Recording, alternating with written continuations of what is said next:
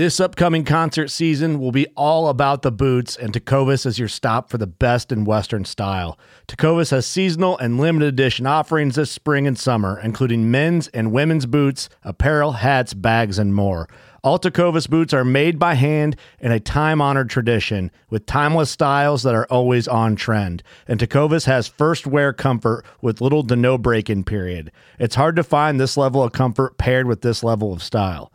Stop by your local Tecovas store, have a complimentary drink or two, that's WCB style, and shop new styles. The smell of fresh leather and friendly staff are at your service. Many stores even have leather custom branding to make your boots truly personalized. And with regular live music and events, there's no in-store experience like it. If you can't make it into a store, just visit tecovas.com. That's TECOVAS.com. They offer free shipping on all boots, as well as free returns and exchanges, and ship right to your door. Go to tecovas.com and find your new favorite pair of boots today. Boat Trader, America's largest boating marketplace, offering easy financing and over 100,000 boat listings to choose from. Sell, find, and finance new or used boats on America's largest boating marketplace. Visit BoatTrader.com to get started. Hey everybody, welcome back to another episode of the Journey Within podcast. Doing this one on location down in Lawrenceburg, Kentucky, actually sitting in the game room of Salt River Outfitters with Aaron Blasey. We're down here filming deer hunt. It's early muzzleloader season in October. We came darn close last night, darn close this morning. Even closer this morning. So tonight is the night because it's the last night of the early muzzleloader season, which is 2 days. But really the reason we're down here and on the podcast here is we're going to talk with George Cummins. George, you had a heck of a day in the field earlier this year, and that's what we want to focus on, the history with those deer, just everything that led up to it and the whole situation. Absolutely. It was October the 2nd. We were talking about it earlier. We'd been watching the bigger of the two deer that I shot for going on, I think it was the third year. And we've struggled trying to get these deer in daylight because they weren't bedding on this farm. They were bedding on the neighbor's farm. So I'm gonna hold you up because I didn't lead into it correctly. So George shot two great deer, one really, really, really great deer, and another great deer on the same night within a matter of minutes earlier this year in Kentucky. And how you can do that in Kentucky is because Kentucky is a $1 state, but the state does have 10 commissioner's tags, which then allows you to hunt a second deer, and George had one of those this year, and ironically, so do I. I have a second tag this year. Yeah. Hopefully I get to use it. Explain that a little bit, though, because you were kind of explaining that to me, how the state of Kentucky, what do they gift them to nonprofits? Yeah, is that how it works? So a lot of people are familiar with the states out west that do governor's tags. Mm-hmm. So like Montana, they do a bighorn tag, and that's probably one of the ones that gets the most attention because it's the Missouri Breaks tag. So I think it's gone for a max of, it's gotten up there close to $500,000, $450,000. Right. So those are the ones that obviously get a lot of attention. But even like Kansas does a governor's tag for deer. And in Kentucky, what they do here is they have 10 what they call commissioner's tag, which is the same thing as a governor's tag. But they have 10, and what they do is they donate them to nonprofits. And then the nonprofits auction them off, and they focus mainly on nonprofits in the state of Kentucky. So it's a cool way that the state works with nonprofits to raise money for the nonprofits. Yeah, so that's really cool. Yep. So I've done that a few times. We've had quite a few people that have gone through Salt River. Usually after they come through one time, they're like, man, and then they come back again and get a commissioner's tag to do it.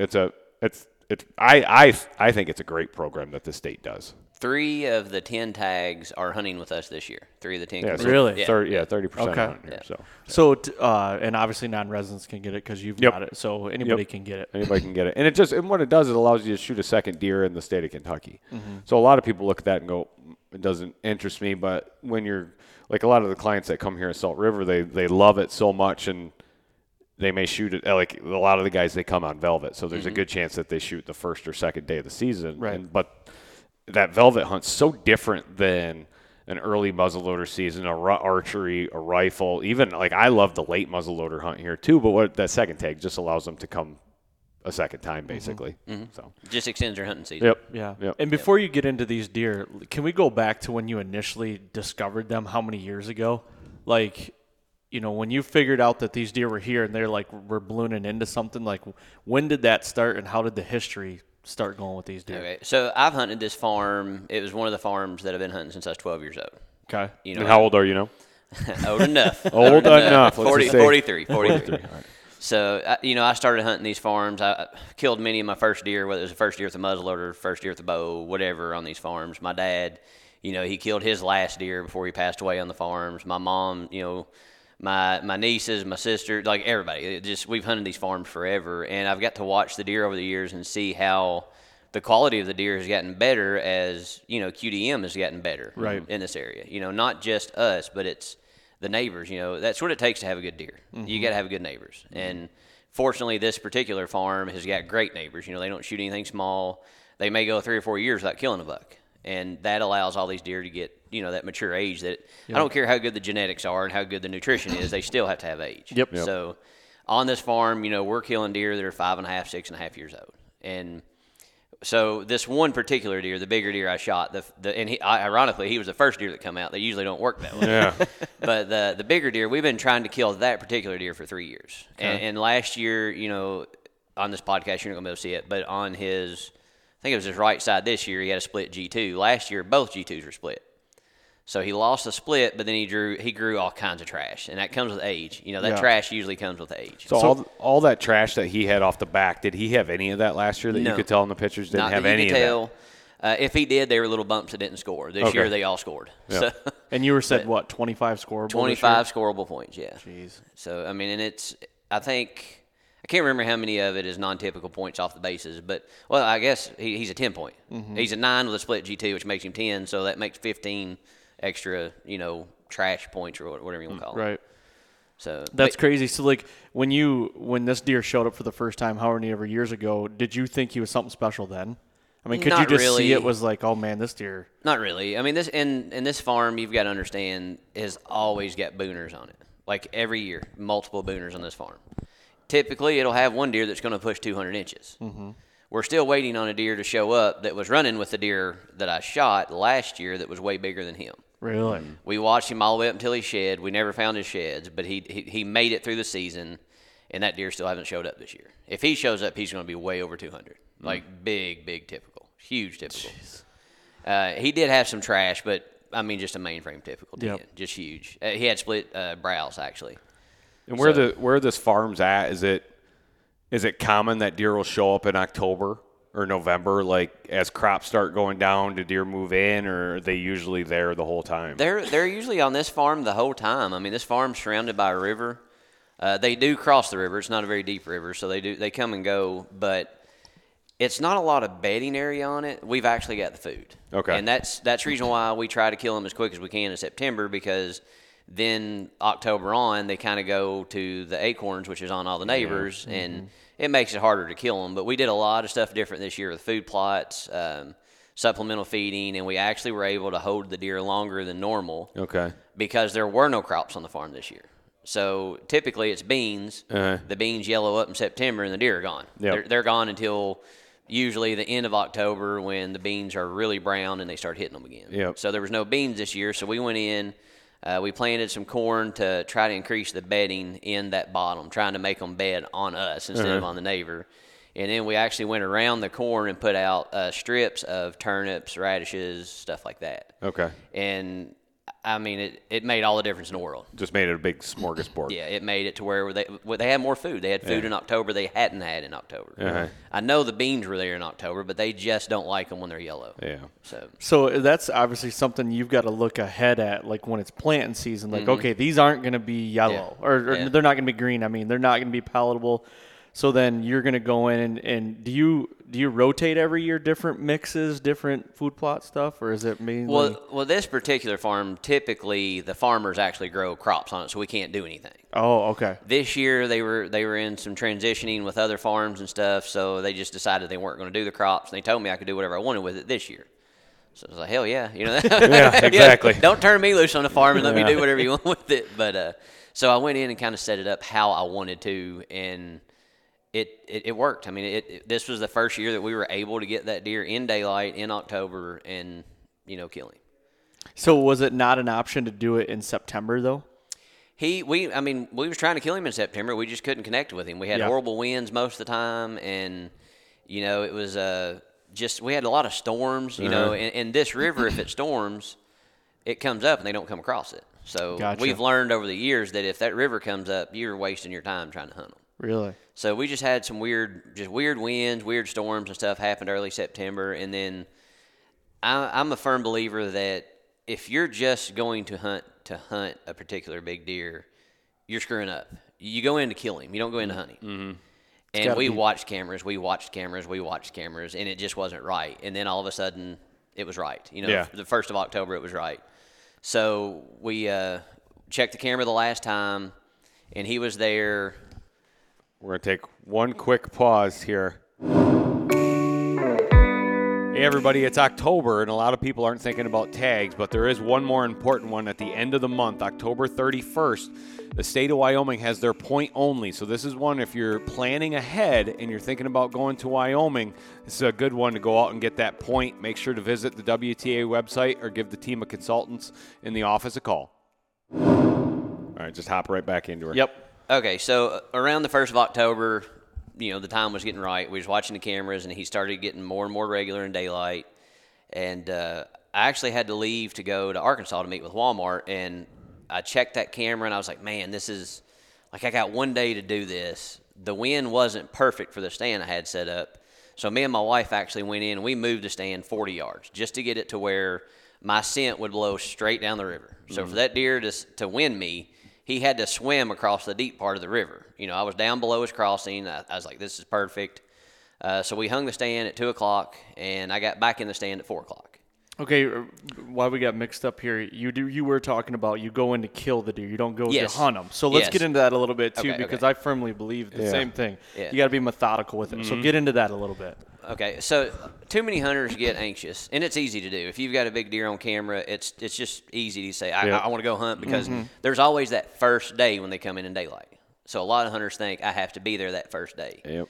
But what they don't understand is if you do not have a good entry and a good exit route in and out of that stand, okay, you may not see that deer out of that stand, but when you're walking out, there's a good chance you're going to bump him. Mm-hmm.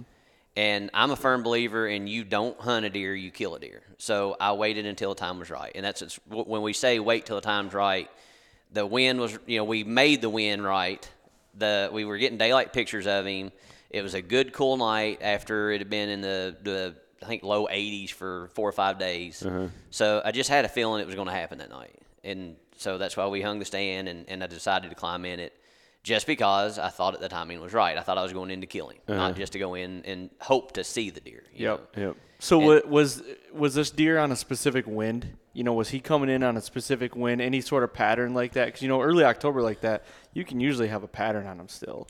He was coming in pretty much every night. It was either just before dark or just after dark. Okay. So, the wind really didn't matter. He was still coming in. Yeah. Because we had all the food. At that point, the acorns hadn't started dropping yet, so we had everything in our favor. Mm-hmm. The turnips and the radishes. I think mustard greens, we even put some of that out. A lot of people don't think about that, but the deer love those too. So, wait. Yeah, what is a mustard green? I'm thinking the same thing. Yeah, I'm like, wait a second. We're northern guys here. What's a mustard green? It's in that family of brassicas. It's just, it's all that big leafy green, high tonnage stuff that I try to put as many varieties of that out there as possible because they'll all mature at a different time. Yep. Smorgasbord. Yep, exactly. Just give it I don't like hungry deer because the neighbors kill hungry deer. Mm-hmm. So I don't like my deer to be hungry. Yep. So, but yeah, the green stuff started working for us, and the cooler temperatures at night got him feeling a little more comfortable, I guess, moving in the daylight. Mm-hmm. So when I checked that camera last time, we had a few daylight pictures of him. And there was another 10 there that we didn't have any daylight pictures of. But he was there every night, just like the big deer, but he was half hour after shooting light, Didn't really expect to see that deer. I was really going in to kill the big deer. Yep.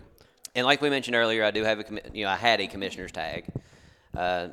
Still didn't think that it would go, work like it did. But I climbed up the tree. Hadn't been in the tree for an hour. Multiple does started coming out of the corn, actually, that we planted for the bedding. And I was like, man, if that buck is actually in there, this is going to work perfect because I'm going to get to see him coming for 200 yards. Mm-hmm. And a lot of does come and go, and it's getting a little later, and I hear a deer walking across the river. And I'm like, my heart starts pumping because typically when you hear that sound, you're thinking, your mind starts just going crazy. Oh, it's him, it's the monster. And first deer come across the river was just another doe. And then another deer I heard walking across the river. And I turned and looked literally 20 yards beside me, and I saw a main beam. And I was like, oh, shit, that's him.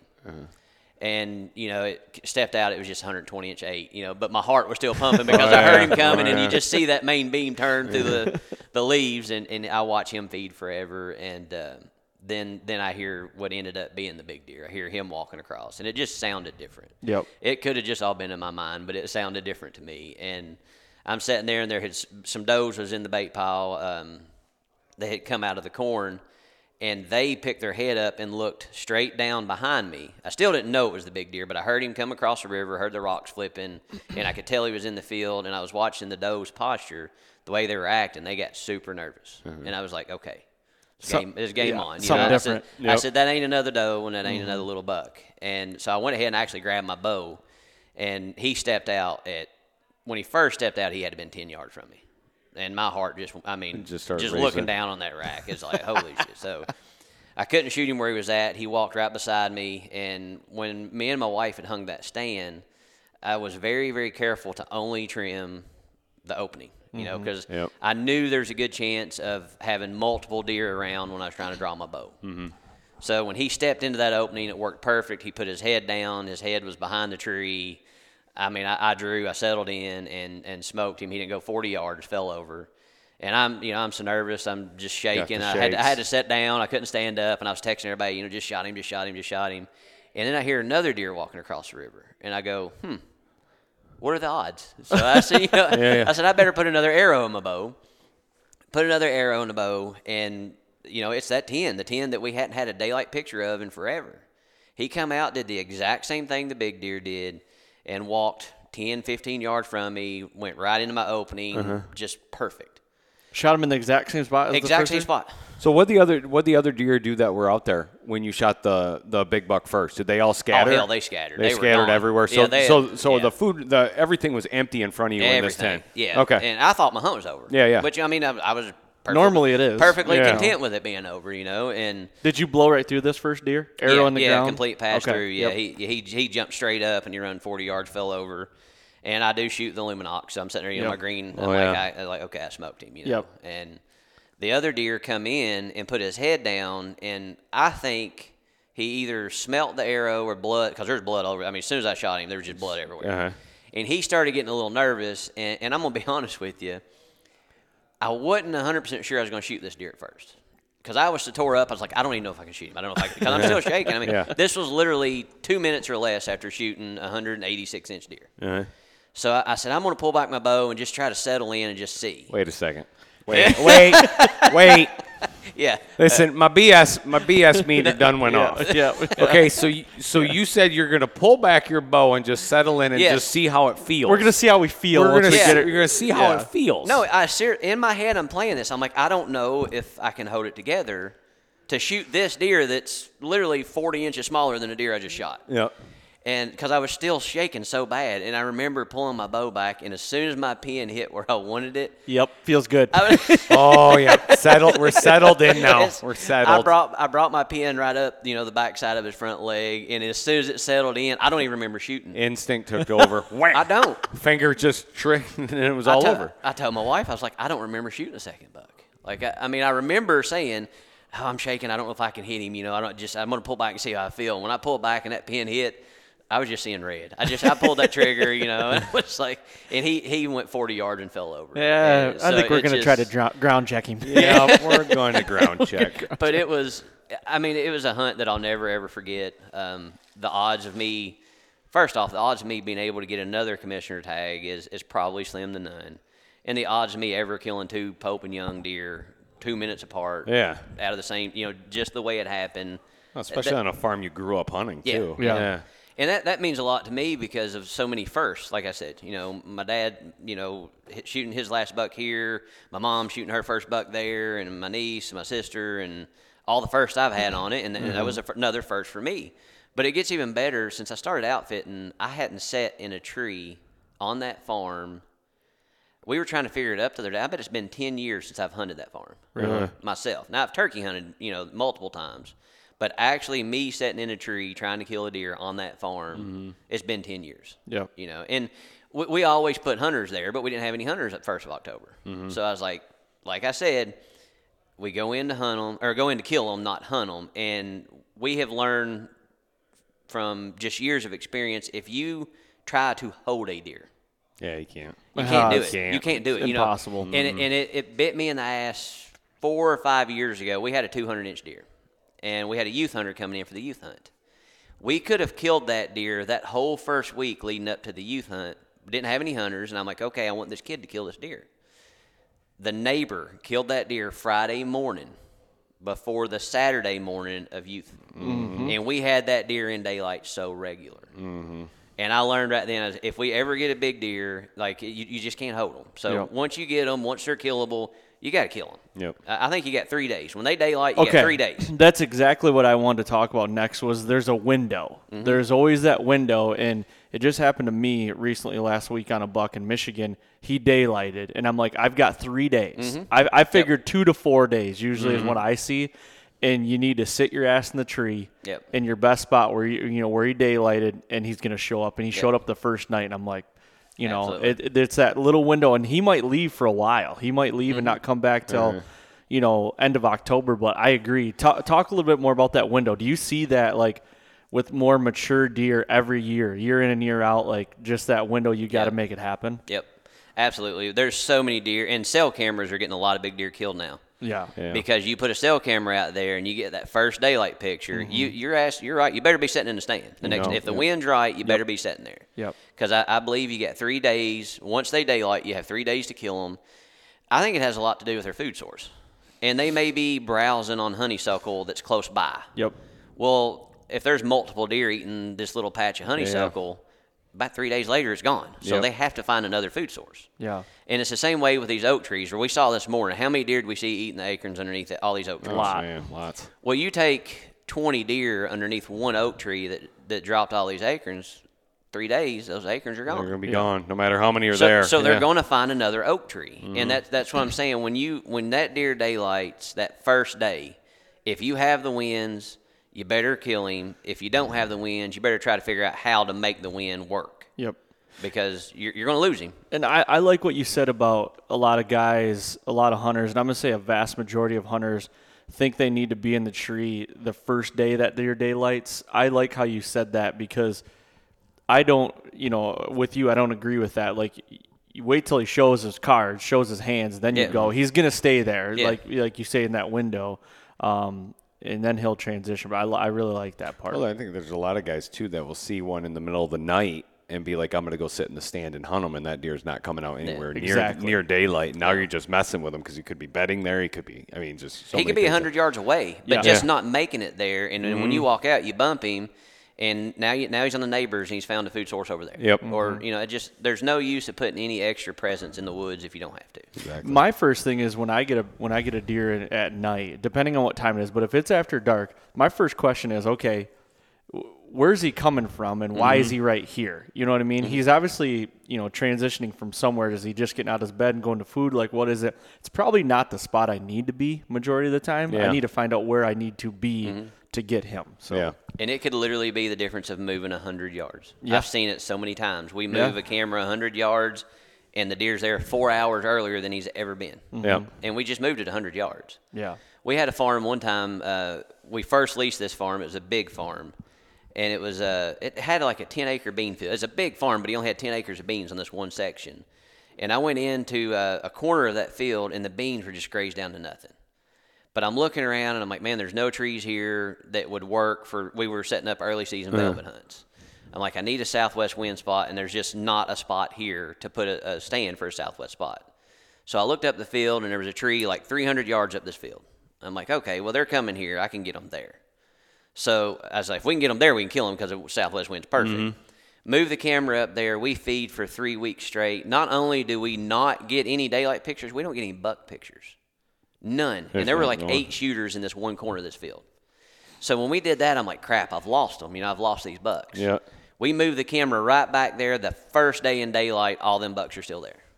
Really? They would not go that 300 yards in that bean field. I don't even think it was 300 yards, honestly. I think it was maybe more like 2. But in September, I'm like, they got to be all out in those beans. You know, they're walking that whole field. They weren't. Yeah. They felt safe in that one little low corner of that field, and that's where all those deer were. Wonder if that's like a thermal pull in the evening, you know what I mean? And the drop into the lowest part of the field, and they just felt safe there. It had to have been something like that because they would not leave that corner. Hey guys, are you into keeping your whitetail herd healthy and strong? Go check out Buck Bourbon and their full line of mineral and attractants. Personally, my favorite is 110 proof because I've had some great memories and great deer taken over top of it in the state of Kentucky. Born from bourbon, field tested, wildlife approved. Check them out at buckbourbon.com.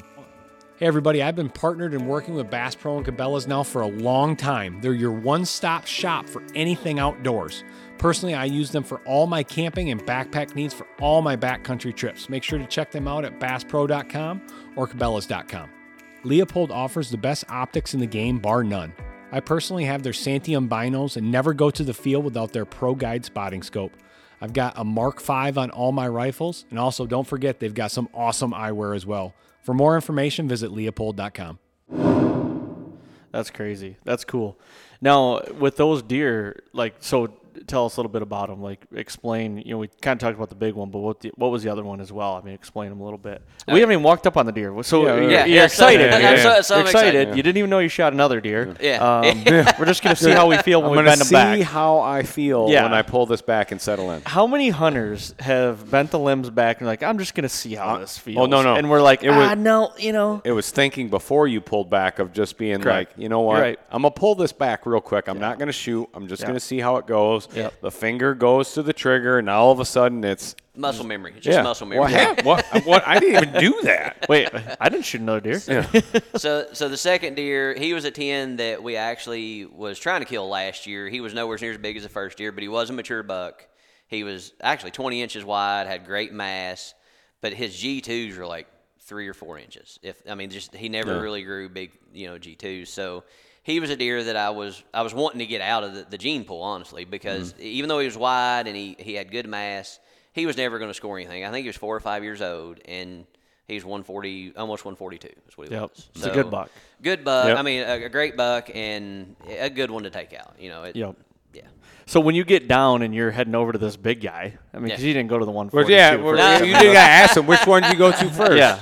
No, I definitely went to the big one first. Did you wait for anybody to come in, buddies, your wife, anything like that? Hell no. Sprinted down out of the stand.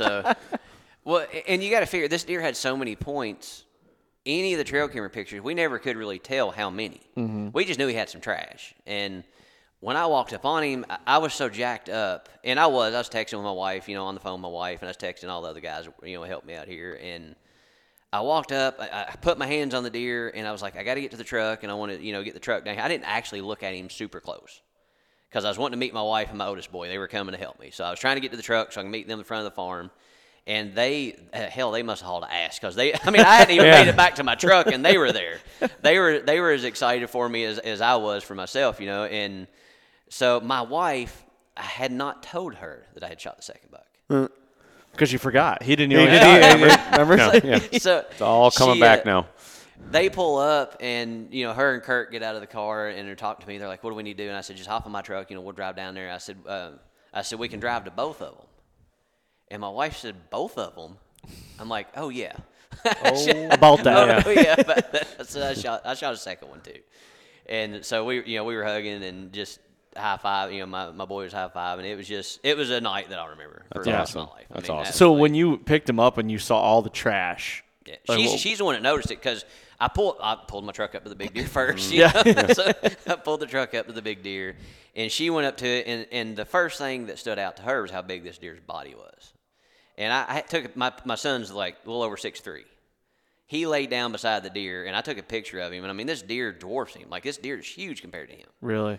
And then my wife actually, because he fell into some dried up beans that we had planted. So that's the reason why I didn't really see all the trash. I just kind of picked him up real quick and then, went on. I didn't have a flashlight or nothing. Yep. And So when she picked his head up, she's like, God, look at all the stickers he's got. And I was like, holy shit. At that point, I thought he was maybe a 12-pointer. I thought he had like 9 with a split and then a couple kickers. That was it. But when she picked him up out of the beans and I hit him with a flashlight, I was like, oh, that deer's going to score a lot more than I thought. Yeah, for sure. So, how old do you think that deer is? That deer is easily 6.5 because we've been trying to kill him for 3.5, and he's been big for 3.5. So wow. I would say 6.5 plus. So in this year was his best year score-wise, more mature. Okay. Even though he lost the split, I don't know. The split would not have made up for all the trash he had this year. So, I mean, honestly, he could have been close with that split and then a little bit of trash last year. But this year, he just visibly looked bigger all around. Gotcha. So, he's impressive, man. Like you said, when you hold him, we held him today. It's like almost hurts your hands. To hold him because of all the trash. It was hard to hold him up to take pictures. You don't think about that when you grab a deer by his bases and you're posing him. Yeah. I mean, it was like just I don't know, like a steel brush or something poking your hand everywhere because that needs trash. A tough deer. You can never get like a lot of deer, you got to find the pose to get everything on them. Get the right pose. With him, you could never find it because all that stuff's in the back and then you miss everything in the front. Yep. Just a cool deer all the way around. And like I said, it was a cool night. I'll never forget it the rest of my life. I don't think my family will either. So when you went up to the other deer, explain that deer a little bit. Well, I mean, so that deer had actually fell in some really tall stuff, weeds and corn that we had planted. We didn't plant the weeds; they just kind of took over the corn. But the corn we had planted for the bedding. It's a new mix. We've got weeds and corn. So he fell in that, and we walked up on him, and I mean, right away the thing that stood out. I knew he was wide when he come in, but I didn't realize how wide he was till you put your hands on him. And I'm like, gosh, that thing's the big. I love those big framey deer. I don't get hung up on score a lot. You show me a deer that's 20 inches wide, good mass, good tines. I'm going to shoot that over a tight deer that may score 20 inches more every time, just because they look better. I just want to clarify. I'm going to shoot both. Yeah, we almost did this morning. We almost did this morning. Yeah. So, but no, I mean, he was another mature buck. Like I said, I'm guessing him to be 4.5, 5.5. He may have had another good year in him, but I just don't think he would have ever mounted it to much because of his short tines. Yeah. And that's actually a genetic on that farm, and it's something we are trying to get rid of. Burt's deer. Did you notice how short the G2s were on Burt? Yeah. See, Burt, that was the same farm? Same farm. Same farm. He killed that deer 3 days. I killed him on October the 2nd. And I think Burt killed his deer there on the 4th. Okay. Yeah, that was a heck of a deer, too. Yeah. Mass. Just crazy. And I have that deer sheds from last year. I meant to give them to Burt, but I actually didn't make it back before he left. Gotcha. So I'm probably going to send him those sheds. That'd be cool for him. Yeah. That'd be real cool. So now once you took these 2 deer out of there, has something in the last 10 days or so moved in? I'm gonna be honest with you. We pulled all the cameras, and we're not gonna hunt anymore. We're gonna keep it fed with just trying to keep the deer on there and just not run anything out, and hopefully because there's actually another deer there that's bigger than the deer I shot, but we're gonna try to let him live, and then there's 2 more 10s that are probably in the 50s. So I mean that just goes to show like the management that you guys are doing too is like as far as like don't overhunt it kind of thing. And it's just crazy. This is a 220-acre farm that has probably, I'm going to guess and say 40 to 50 acres of timber on it. And this is the type of deer we're killing off from it. Like I said, the one deer's bigger than mine that I shot this year, but we're still waiting on that monster to come back that was there last year. If he shows up, I mean, that's just crazy how many big deer there are in that farm. And it's literally 2 miles from town.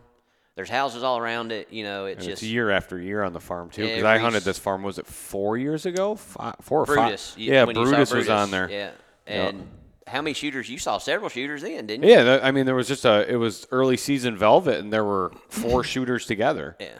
Brutus was cool just because he was so massive, but that was when the flyer buck was there, too. Yeah. Yeah, there was that farm just – and that's weird how in the outfitting business, we've got 46 or 47 farms we have leased. And there are farms that just always produce big deer. And then there's farms that never produce big deer no matter what you do. I wish I knew exactly what that was. Is it neighbors? That's what I think it is, neighbors that are shooting deer they shouldn't shoot. Right. Which, I mean, to each his own. I mean, I don't look down on that at all because, it's what you get out of the hunt. Yeah, hunting's hunting. It's what you get out of the hunt. So I don't ever look down on anybody whether they shoot a little deer or a big deer. it's whatever you want. But those farms, we've tried to make them better. So much food, so little pressure, and good farms are going to be good, bad farms are going to be bad, and sometimes you just can't change it. Yep. Yeah, we see it in Michigan too. I mean, other than we just can't get a lot of age, but it's neighbors too. You know what I mean? Oh yeah, again, like here's the thing. I think Kentucky being a $1 state, huge, and it's a big deal. Unless you have George or you that have don't worry about that, Aaron. Let's focus on the message here. It's a $1 state, but I think also like you guys do just a better job controlling does too. See, that's getting out of hand now though.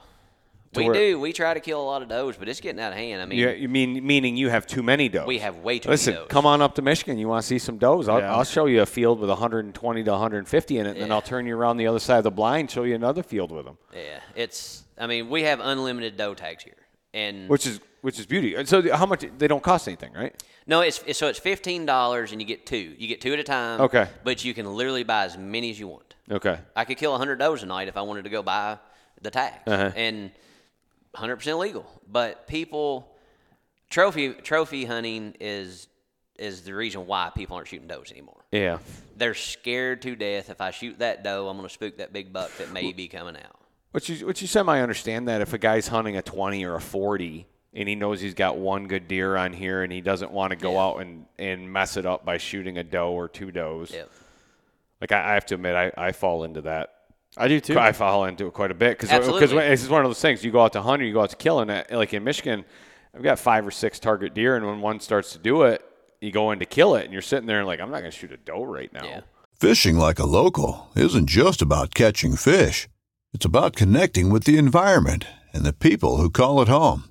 It's about hearing the stories and traditions that have been passed down for generations and sharing unforgettable moments with the people you meet along the way.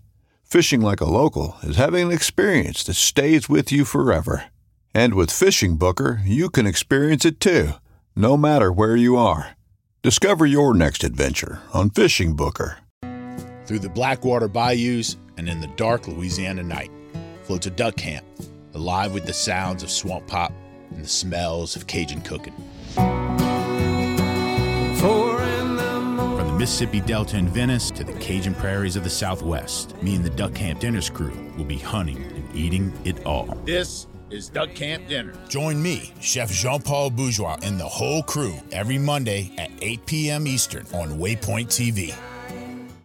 And I like shooting my does early too, if I can, because those are like the resident does. You know what I mean? Because you get a lot of does that start traveling in the rut in late season. I like to shoot the does that live there. Yep. You know what I mean? I think that's something a lot of people look past too. Is like, wow, I'm going to shoot it late season on food when it's easy, and I've got my buck hunting done. Like, not saying it's not a good time, but like, shoot them early because you're killing your deer that live there, and I think that helps, you know? Yeah, no, it makes sense. It does make sense. But I don't know.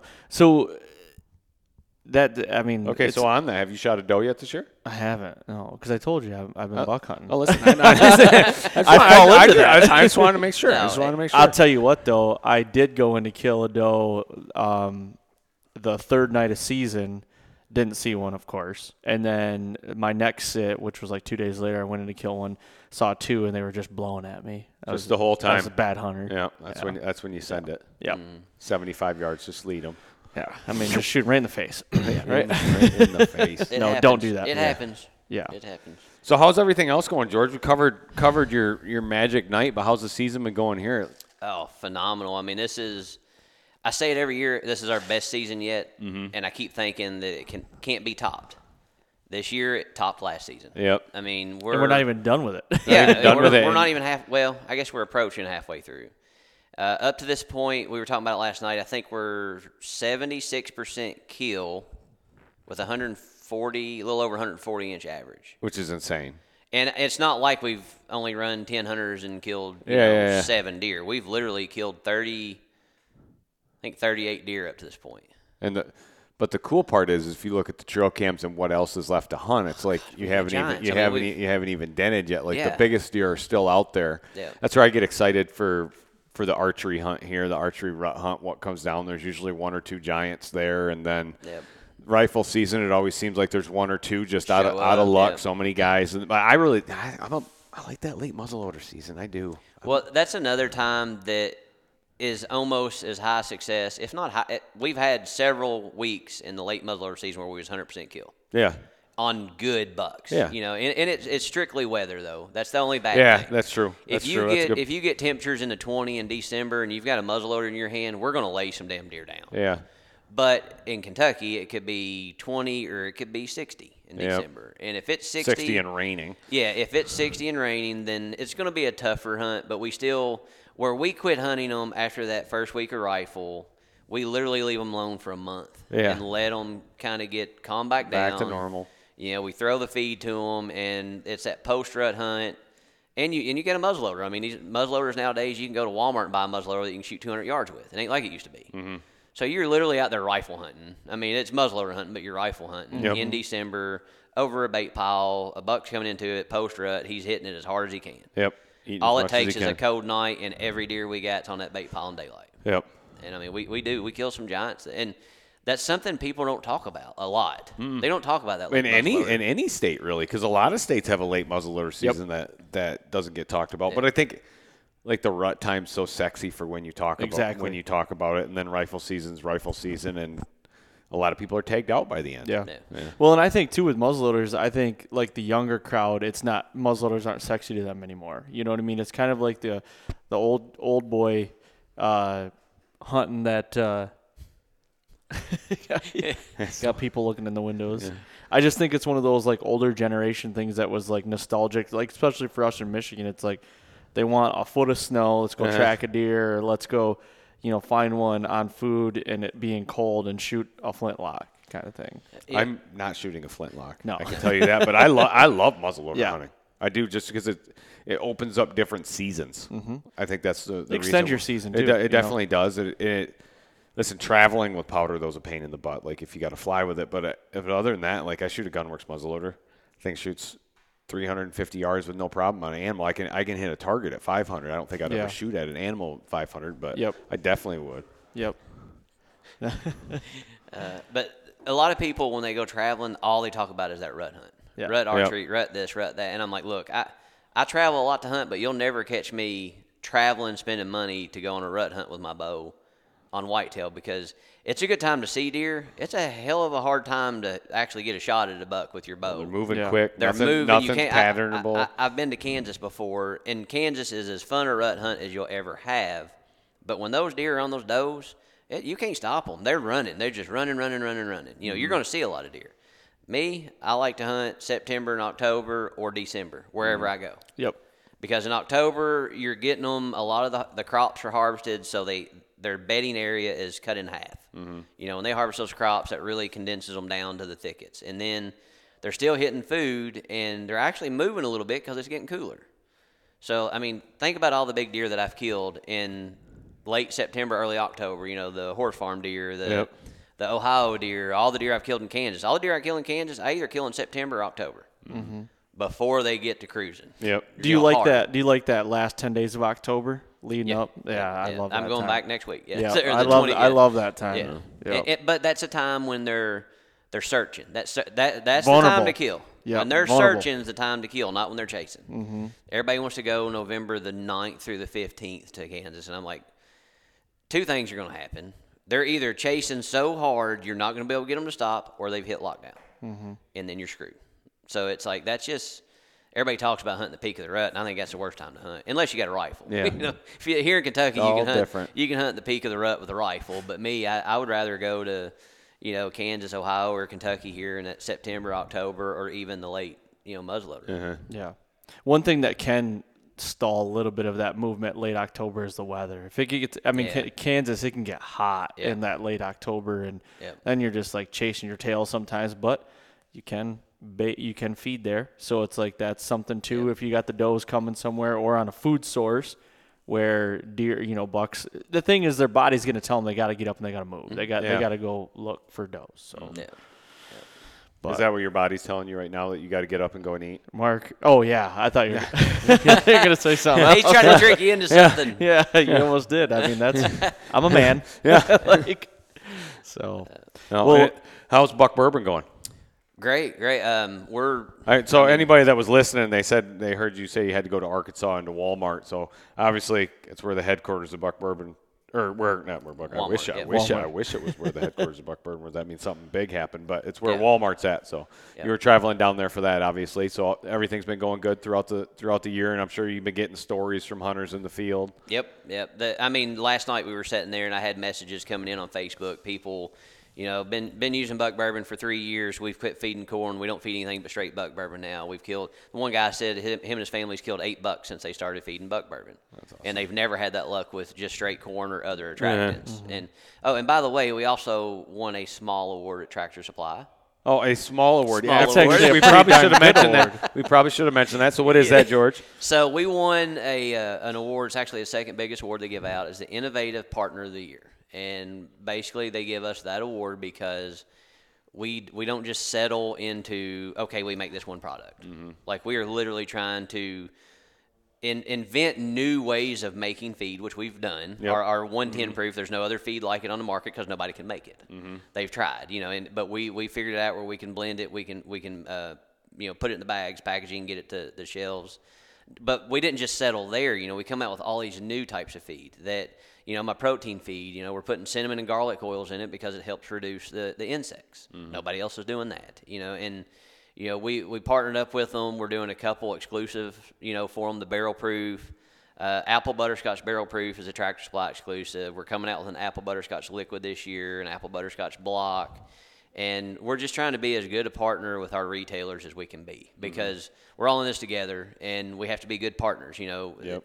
Whether it's Walmart, whether it's Tractor Supply, Sportsman's Warehouse, or, Buc-ee's, we're in Buc-ee's, any of the other stores we're in, Orchard's, any of those, you got to work together. Mm-hmm. But it was cool to win that award, because we're competing against the big dogs that have been, not competing, we're actually taking market shares away from the big dogs that's been doing this for 30 years. And this is a really, really tight-knit, the hunting community is a tight-knit community. Mm-hmm. And in order to get in and make waves, you got to have something special. Yeah. And that just proves that we have something special. They didn't let us in. We forced our way in, basically. Exactly. Yep. And, it's just having those good partners. But that award was awesome. Walmart's going good. We were pitching some new products. We're trying to complete our lifestyle brand that, if anybody ever listens to any of the podcasts I'm on or any of the videos that we put on Facebook, we want to be a lifestyle brand where we bring good products to the hunter, made by hunters, that gets you through a complete day of hunting. So we've got food processing equipment now. We've got knives now. We're coming out with feeders. Eventually we'll be trail cameras. We're going to start working on backpacks. And all of this stuff is catered to whitetail hunters. Just because I'm a whitetail hunter. Yep. I absolutely get it. There's guys that hunt stuff out west that have to have these $300 backpacks that, that pack frames. And, I understand that. But 80% of my clients are whitetail hunters. Mm-hmm. Yep. Just strictly diehard whitetail hunters. Mm-hmm. So that's who I want to cater to. You'd be foolish to go against that. Yeah. You know what I mean? And that's what you know the best, too. Yeah. So. I'm not going to come out with something. I'm not going to put my name on something that I don't know anything about. Right. So that's just – we were pitching all that to Walmart. We actually had a surprise meeting with Sam's Club, which we didn't even expect. We kind of got there, and they were like, hey, the Sam's Club buyer wants to meet you. So Sam's Club, were we bulk sending knives out there? You get a 10-pack of knives. Or Buck Bourbon. Or Buck Bourbon. Yeah, who knows? We were literally just starting the conversation with them. So it may go huge there or it may not go anywhere there. But we had a really good meeting with them. They were tickled to death to learn about our brand. And, they really like the idea of having one brand that brings everything to the table. Mm-hmm. Because there are buy groups out there that have all these multiple brands underneath of them. So when you walk down the shelf, you're going to see this company has a trail camera, this company has an attractant, this company has a ground blind, and vice versa. Mm-hmm. All those may be owned by one mother company, but there's several different brands. Mm-hmm. Sam's Club, they love the fact that we are one brand that's doing it all. Well, how about the mother companies that own 3 trail cam brands, that own Stealth or something else? Yeah, and they get, it's you're one owner, but you own 3 different competitors. Like and I don't get that. They all come from the same facility in China. Like it's just different lipstick on them, basically. Yep. Same tech behind them, same everything. So I think that's one of the things that just sets us apart is we are literally trying to do it all, and we're not trying. We are doing it all, but we're putting our own spin on these products. A lot of the products that I've used over the years, let's take ground blinds for instance. I've sat in ground blinds and looked around and been like, well, why the hell did they put the window here? Why didn't they put it higher? Why didn't they put it lower? Why didn't they make this where it can move? And why do they have Velcros? Why do they have zippers and all this stuff? Don't get me started on the Velcros. Or the zippers. The zipper. So, we teamed up with a guy that is, phenomenal at building these ground blinds. And I told him, I said, this is what I want. I want this, this, and this. He said, I can do it. Well, he sent us samples, and I was like, okay. I said, you're 90% there. Let's move this and this. And then the next sample, I'm like, we've hit a home run. I mean, I think we've got the most versatile ground blinds out there. And what I mean by that is everything is adjustable. The windows, the bottom window adjusts and the top window adjusts. A lot of ground blinds, they only make the top window adjustable. So if you're a shorter person, you're screwed because the bottom of the window is just so high. If you're a kid or just a shorter adult, you're going to struggle shooting a bow or a crossbow or something out of that. Vice versa, some of the, let's say just the bottom window adjusts. Well, if you're a taller person, you're going to be sitting there hunched over, looking underneath, like that the whole time. So, which after 3 hours is not good. It's Not good. Not good. I like your doors in the ground blinds. The silent. Yep, the silent doors. That's another thing. I wanted to try to have the quietest ground blind on the market. So there are no zippers. There's no Velcro. There's no snaps. Just everything's on slides, little B slides. Our door is spring-loaded. It has a hook on it, not a buckle. Yep. It does have a buckle on the inside in case you want to shut it a little bit tighter once you get on the inside. But on the outside, it's literally just a hook on a little elastic band that holds that spring-loaded door shut. And the door, when you open it, if you're a bigger guy like me and you've got a backpack and you're trying to get in that door, a lot of ground blinds, you kind of flop around and gets hung on your backpack. Moving the whole blind. Hate that. Noisy as hell. Moving the whole blind. You are the orange. You are. Because you are. stick and then you're like, Everybody listening to this has been there. I got to give the big grunt heave through, and now you're pulling stakes. It's bad. So with this door, the door, it literally spins out of the way, and you've got this great big opening that's reinforced that you can just go right through, and we got a lot of other stuff we're coming out with, which is cool. I don't really want to talk about a lot of it right now until we do hit the market with it, but we're working on a lot of stuff. Cool. So That's awesome. It's exciting times for sure. And how tall are you, George? Enough. No, enough. No, it's not. How tall are you? I got a question coming. I know it's going to be something about weight, but I'm 5'11". No, I wasn't even about weight. But your son's 6'3"? Yeah. Listen, I know where you're going with that. I know where I'm just going to leave it at that. All right. 5'11", short, stockier guy, and then your son is tall. I've got some tall people in my family. You got tall people. I got tall people. Tall people. Tall humans. Tall humans. Well, what do you say we wrap this one up? Yep. No, that's good. We're going to grab some lunch here, and then we're going to get back out in the stand. Hopefully by the time this thing airs, there's a picture of a big deer on the ground. Should I just leave this out so we can record tonight when we're done with when we kill? I mean, that's a ballsy move. It's a ballsy move. You let me know. Let's pack it away because I'm a big jinx guy. Let's not jinx it. Let's pack it away. We'll get it back out. Yeah. Sushi, right? We're eating sushi. No. Mexican food for lunch. Yep. Let's go. George, appreciate it, man. Yep. Thanks George. Guys. Thanks, Aaron. Thank you, everyone out there, for all the support and downloads. Don't forget, go leave a 5-star rating and a written review on Apple Podcasts. That always helps. Also, if you're looking to book the hunt of a lifetime, go visit WTA at worldwidetrophyadventures.com or give the team a call in the office at 1-800-755-8247.